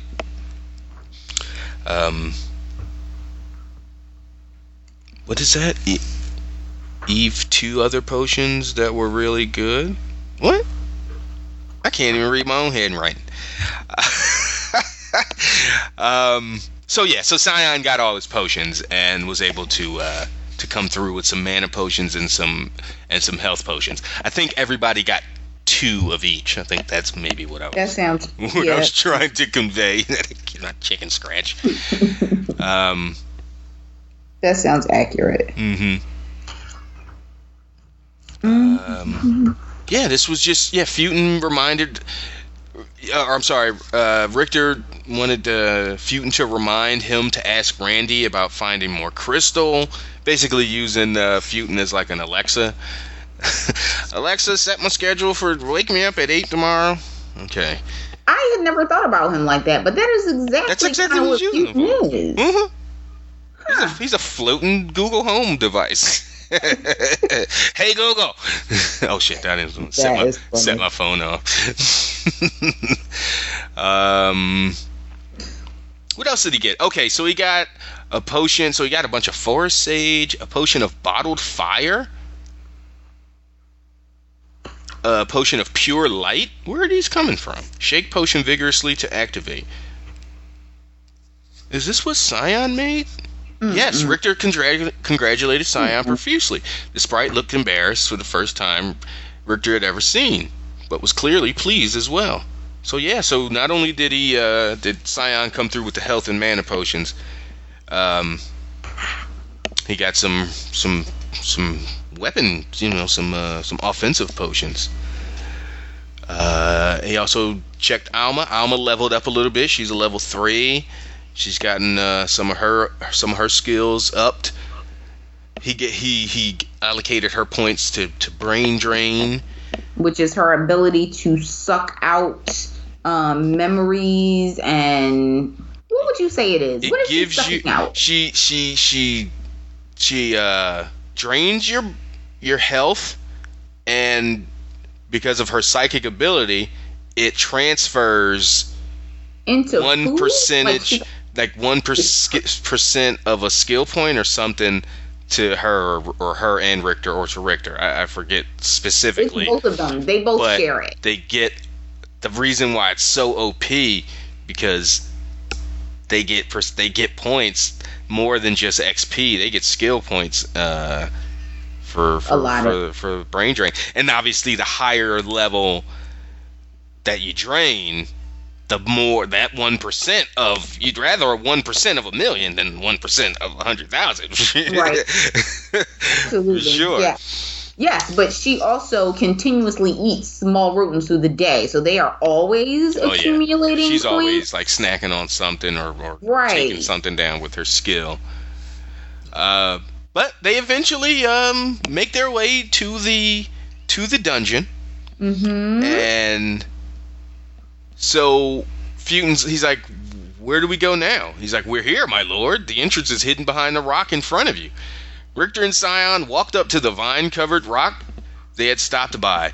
He started pulling at the thick vines. The strength of the new body was enough to pull them off easily. Yoshi and Daniela joined them. Richter used his dagger to cut through the thicker vines and roots. Nothing was seen except for the bare gray stone until Daniela called him over. A small circle of clear glass had been set into the rock. Smiling, Richter raised his left wrist, willing his mark to show. Then he thought about how he wanted the entrance to open, and Yoshi shouted, "Wait!"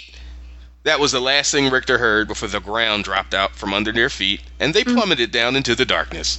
And that is where we end for this section. So we start with everything's tranquil, and then danger. We get through the danger. And sad. Trauma, sadness. Then we get to regrouping, and then rebuilding, setting some responsibilities, heartening everybody. Oh, we'll do better next time. As a matter of fact, we're going to go off on this new journey to strengthen our power. And, whoa, we fell down that hole.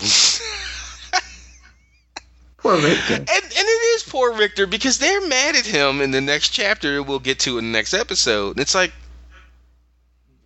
why should he? There's the door. I'm the only one with the key. Right. I walked up and opened it. And that's another running thing with these books is the humans, the players that are in these worlds, they get scoffed at and looked at by the NPCs and the natives of the world. Like, why don't you know these things? Like, I'm not from here. Stop acting like I should know all the things. But just a really exciting section of the book. Probably one of the more emotional sections of the books, or of the series. Certainly of the early parts. Again, you're saying it still hasn't been completely dealt with through book 8, but it's this attack, that bugbear attack that we just talked about, is a major linchpin for things going forward. And it comes back and it never leaves the minds of Richter or his villagers. Like, they never forget it. They never forget the loss, and they never forget how he came through for them and how he stood in the light of what he had done, and he didn't cringe away from it, and he didn't lie to his people, and he didn't deflect, and he didn't PR campaign it. He was like, yo, I messed up. Can y'all feel it? Can y'all forgive me? Can y'all accept my leadership going forward, knowing that I screwed up so royally? And they were like, we got you.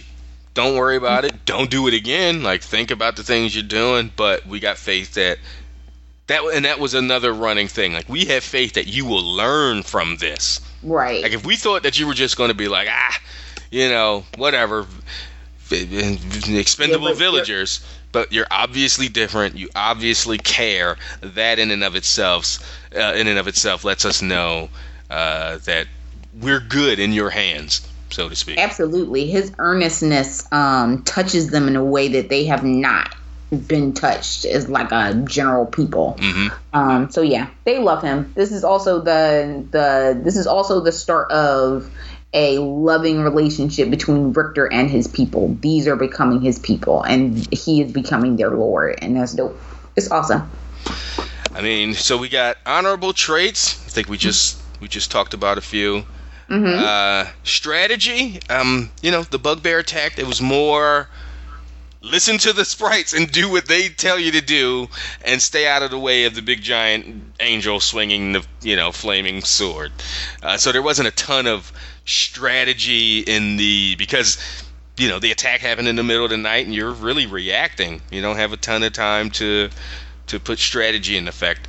And and a lot of it was not dumb luck. It was, Alma came through and helped him out, and Hisako obviously, but just wasn't a ton of strategy. Friends made, I don't think there were anyone new friends made or enemies made. Maybe you could say Hezekiah or Zachariah or whatever that angel's name was, but it's not like they're buddies. He's just a summoned entity. I don't think that could be qualified as a friend. The enemies made, Modara, she's just a running enemy. No new enemies made. Magic learned. He learned light magic in this section. Skills learned. He the trade skill that got bumped 10 levels, 10, 11 levels was the biggest one, certainly in this section. Weapons found. I'll include items, but he found those robes and rings. Oh, that wand, the wand of dark bolts or whatever. Mm-hmm. Valuables earned, same thing, the rings and the robes, and any loot found on bugbears. Best line, maybe instead of like a zinger, it was probably just his earnestness when he was probably, apologizing for letting them down and for not thinking through the quickening and doing the letting the defenses down and stuff. So not necessarily a line or zinger, but just that whole kind of, y'all, I'm sorry, let me throw myself on y'all mercy and please forgive me kind of thing. Or maybe gotcha bitches. I love gotcha bitches. After he got Crom and the rest of the dwarves, getting a little too big for their britches. So, I think this was just a really good segment a really good section that showcased a lot of the things that we love about this series. Yeah, absolutely. I really, so for me, the strategy is going to have to be, and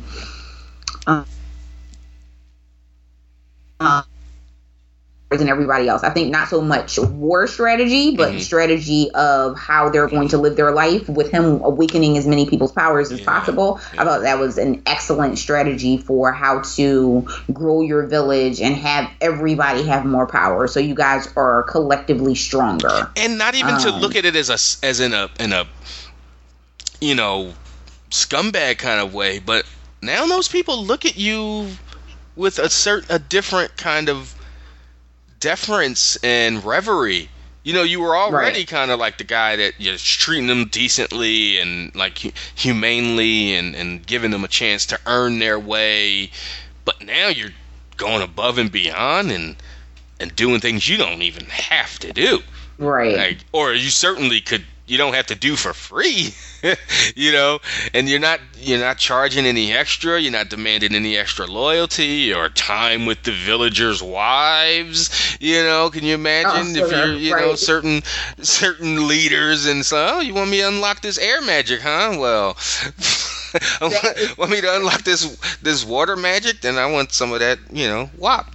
That is so funny. I was watching a YouTube show. There's one that I watched that's all about true crime, and the vlogger was making a point. She was talking about Jim Jones, and she was like, why is it that cult leaders always want to sleep with everybody's wife? Mm-hmm. Like, always a harem. It's always like, oh, and now you receive your blessing through this here get down. And I was like, it's absolutely true. So David Koresh, all of them. It's like, wait, why do I have to let you sleep with my wife and or 12-year-old daughter? You creep. Like, no, this is it's just a different level of psychological dominance, I'm sure. Yeah, I definitely don't understand. But yes, another. Yeah, this was a really, really good segment. Again, it just ran a gauntlet of why we love this series. Mm-hmm. The emotion, the battles, the descriptions of the fights, the magic, the action, the bravery, and all those good things of our hero, of our main character, all the endearing qualities of Richter that we get to look up to and go, yes, that's a guy I would follow or certainly would like to read about, leveling up and being a leader and getting people to follow his way. So yes, thumbs way up for this section. And next section, it's not like the action stops, because they fell into a dark hole in a dungeon, and it's about, we could have said this last week or the last episode, and I'm sure we did, but it's really about to get real in a different way. Like at the end of the last section, after chapter 7, when the quickening is up, and and I was like, oh, it's about to get real. Right. Now, in a different way, it's about to get realer, because now you got, skeletons and wraiths and weird ghost things. And is this when Scion goes on his trial? Is this the Scion trial dungeon one? I'm pretty sure. I think this is it. It depends on how many chapters we include in the next show, but yeah, it's coming. It is coming. We'll encompass that whole dungeon crawl. So I think we'll definitely get to it, and it gets even more emotional. We get Scion's backstory. I'm pretty sure this is the section. We get Scion's backstory, and we get a deeper understanding of sprites, not just Scion, but of sprites as a people, as a culture. So yeah. So please get in contact with us if you want to talk to us about the land. Or I would love to field the question: who has read the books? Who hasn't read the books? What do you guys think about the books? First of all, there are 8 of them. We are in the second section of book 2. Mm-hmm. So even though it feels like we have been on this extended roller coaster ride of peaks and valleys and sort of ebbs and flows, just like Travis and I are talking now and going, this was exciting, but the next thing that comes, even though the peaks keep coming, I never feel like I am being forcefully thrust into action. I feel like the story, the way that it's laid out, it allows you to emotionally invest in the story enough to care about what is happening to these people, and it is not all just mindless, fighting and war. And I am never up for a war story just for the sake of war story. But yeah, I would love to know what other people think about the series, about book 2, about book 8. Yeah, even if we can't talk about it now, I would love to talk to someone about book 8. Yeah, that you have.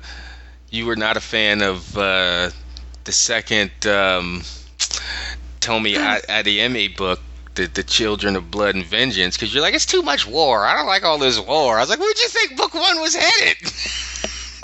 They built up to a big giant war, and then I thought that there was way too much killing and not enough emotional connecting. I feel like the way that those books were written, the emotional connections from book 1 were supposed to carry us all the way through the end of book 2. I don't think it met the requirement for me to want to continue to read the story. But anyway. We did get an email from Chris, who was asking about the size of the hearth tree. And story. He says, you guys were talking about the size of the hearth tree and wondering if we'd ever know what the interior is like. Didn't we already get a peek in there? Obviously not a full tour, but after Richter fled from the rock giant. Oh, okay. So this is why that's why my response was, we haven't gotten to that part in the pod. Okay. The book cover gives you some clue. Yeah. So he's asking about something that happens in like book 4, the rock giant underground. Yeah. So I don't want to get to it. It seems kind of spoilery. So we did. I did sort of answer that. But we appreciate the question. Come with another question about this book, or. Yeah, that was it. He was just. Yep. So yeah. So be like Chris and send us an email at ddustpodcast@gmail.com. And make sure I got that right. I haven't said it in a while. ddustpodcast@gmail.com. You can drop us a tweet at ddustpodcast on Twitter. And you can also drop us a voicemail. You got 3 minutes of unadulterated voicemail time if you want to have your voice heard and played on this show. 415-787-5229, and that's the voicemail line. So drop us a line there, and we'll get your questions and or comments played on an episode, and we'll try our best to answer said question and talk about said comment. So contact us in one of those ways: email us, tweet us, or voicemail us. But I think that wraps up this episode. Yeah, I think we've said all that needs to be said, Ken. Awesome. Woo! We'll get at y'all next time. Thank you, folks, for listening.